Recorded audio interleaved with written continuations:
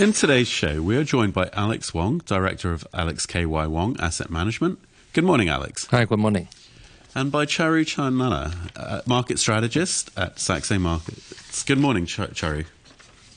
Hi, good morning. So let's start with, it's been quite a quiet news day, so let's start with something completely different. Do you guys think soft landing in the US is actually possible, or is it something that's just a false hope that people are hanging on to at the moment? Alex? I think it is really difficult questions because we had been expecting a slowdown in the U.S. economy or recessions coming, but the job market is very resilient, and I think if we have an alternate scenario to soft landing, that probably could be a very abrupt change and a very sudden hard landing probably. So I think this is either one. So right now, I'm still hoping for a soft landing actually. Charu? Actually, market is celebrating this disinflation and the peak in interest rates. But of course, we need to, get beyond that and understand whether this tightening cycle really brings us a soft landing or a recession. And the economic data out of the U.S. has been looking pretty robust, right? Looking at the Q2 GDP numbers, consumer confidence, jobs data, as Alex mentioned as well, it's been holding up quite well. But I think something that really concerns me is the credit risk. There's a rising wave of credit maturities from the corporate credit markets. So that wall of corporate debt, especially for the BBB minus rated debt, which if downgraded by just one notch could get into the junk status, right? I think that's a big concern for me, and those concerns were really, highlighted by the Fitch downgrade as well last week, that the debt trajectory for the U.S. overall is not looking very sustainable at this moment. So I think I'm going to be a little bit cautious here and add that certainly, while markets continue to celebrate this disinflation, I think there are risks that we could get a modest recession late in this year because of these rising credit risks. But you talk about US credit risks. I mean, that's been around for the last 30, 40, 50 years. It's not something new. So why are we so concerned about it today then? Certainly the tightening cycle right now, if the corporate debt has to be refinanced, even if interest rates, do not change from here, we don't see any further rate hikes. There's a high potential that a lot of this debt will be refinanced at a substantially higher rate there where it has been. And that certainly kind of translates into a significant amount of financial conditions tightening. And then let's not forget that the high yield sector, which certainly is at the biggest risk, that employs about 15 to 20% of the U.S. labor force as well. So if there are delinquencies, if there are, defaults, this unemployment rate could shoot up very sharply as well. So certainly it's a game of where interest rates are today versus where they were in the last several decades, right? Well, I think if something that drastic happened, probably people would expect the rates to come down very fast. So that's why I think the equity market actually may not be too bad eventually. I think right now the risk is more on those companies which are not financially disciplined, and so I think that people are going for towards those financially healthy companies. So you can see, even though the U.S. market actually are quite resilient, actually the strength in the market is quite cornered and concentrate on those counters. So companies which are weak in financial in the balance sheet and or companies which are basing more on the future earnings actually are not being supported right now. So I think if you look at the equity market, probably we will see a polarized performance.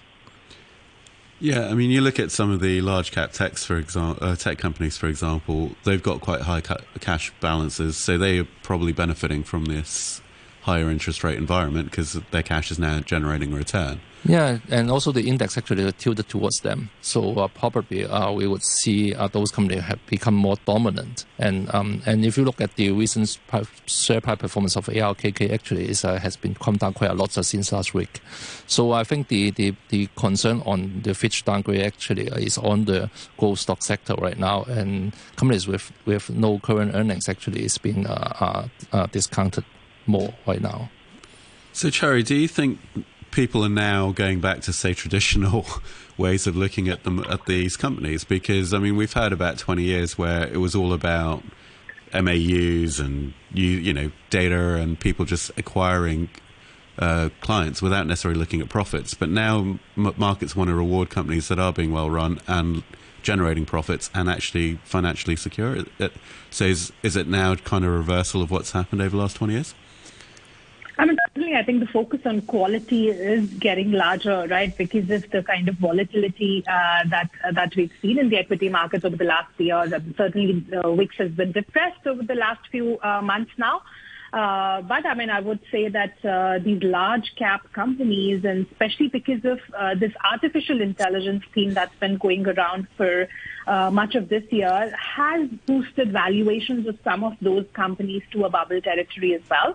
And, I think that becomes a little bit unsustainable if they cannot be justified by earnings. Now, whether that company has a large amount of cash or not will become a little bit less relevant at that stage, because all the high multiples, I mean, the top 7 or 8 companies in the S&P 500 are trading at 32x PE right now, whereas the index is trading at 1920. So certainly to be able to justify those valuations, those companies need to deliver a much healthier earnings performance. And, this earnings season, we've seen that, they've either met or kind of given a slight beat to expectations. But again, that did not translate into a lot of exuberance in stock prices because I think much more was expected. A stronger beat was expected given where they are trading at right now. Sticking with the US, Alex, we've had Michelle Bowman over the weekend from the Fed saying that she expects interest rates to rise again. Do you think that might be one rise too many, or is it something that the markets can continue to cushion and still look pretty solid in terms of earnings and the general economy? I think in terms of rate hike chance, I think the market actually probably would expect one more hike is possible. But the Fitch downgrade actually is already putting a floor on those long-term rates and putting the long-term rates a little bit higher right now. The bonds market actually is quite weak recently. So the long-term rates actually are going a little bit higher already. That is effectively a rate hike to me. So I think another hike is possible, and but the market is expecting that.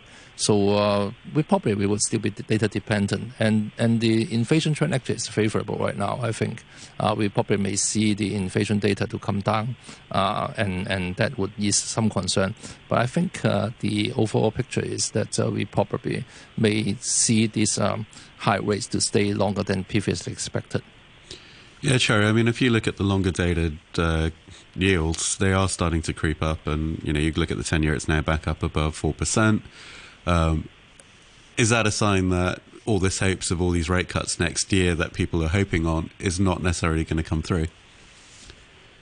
I mean, certainly something, we should keep an eye on, because as much as, as I started with saying that the markets have been celebrating disinflation, and it's certainly been a great, kind of pleasant surprises in that inflation data. But looking at where oil prices are, we've seen 6 consecutive weeks of gains there in oil prices now. So even though, the services side of inflation is now cooling with shelter prices coming down, there is a risk that we could see another spike higher in the goods prices.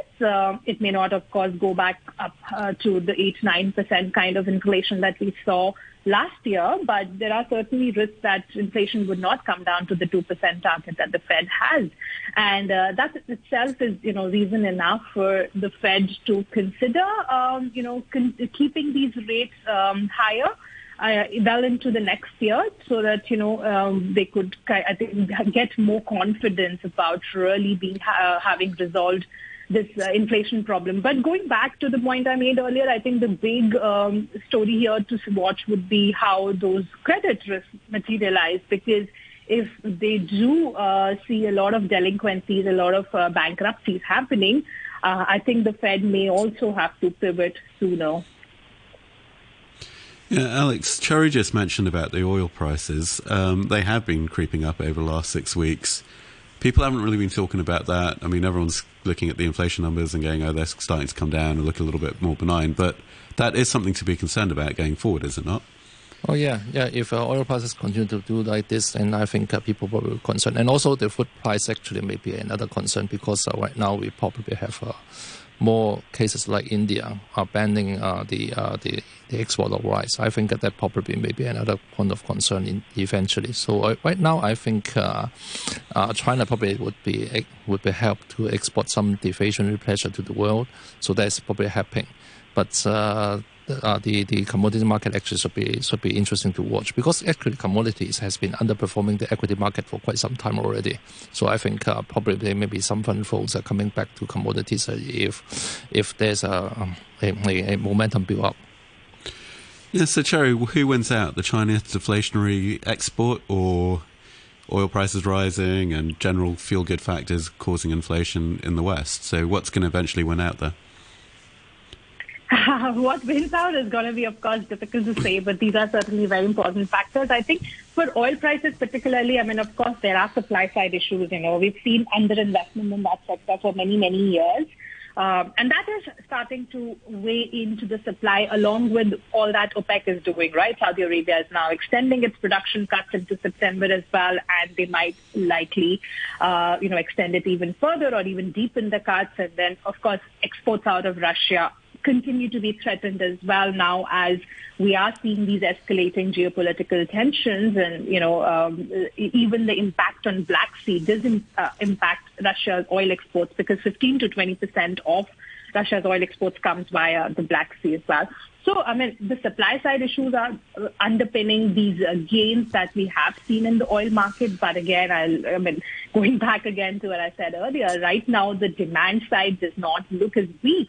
But late into 2023, that could potentially change. We could see the economic outlook deteriorating, and that means that the demand side of the oil prices would start to mean that oil prices get capped again, I would say, at least for this year, even though these structural supply issues are still there. And of course, China's stimulus measures, they've been quite targeted. They've been less severe than expected, and they haven't been helping to bring up that inflation. So I guess that deflationary force is likely to be the overruling factor here. But again, certainly grain prices, like Alex mentioned, that's something to watch, because it's a play of what climate conditions do and what geopolitics do, and that certainly isn't in anybody's control, right? So. All right. Unfortunately, that's all we have got time for. I mean, there's so many more questions I could ask, but thank you very much, Alex, and Charu, for coming on. That was Alex Wong, Director of Alex KY Wong Asset Management, and Charu Chanana, Market Strategist at Saxo Markets. Thank you, guys.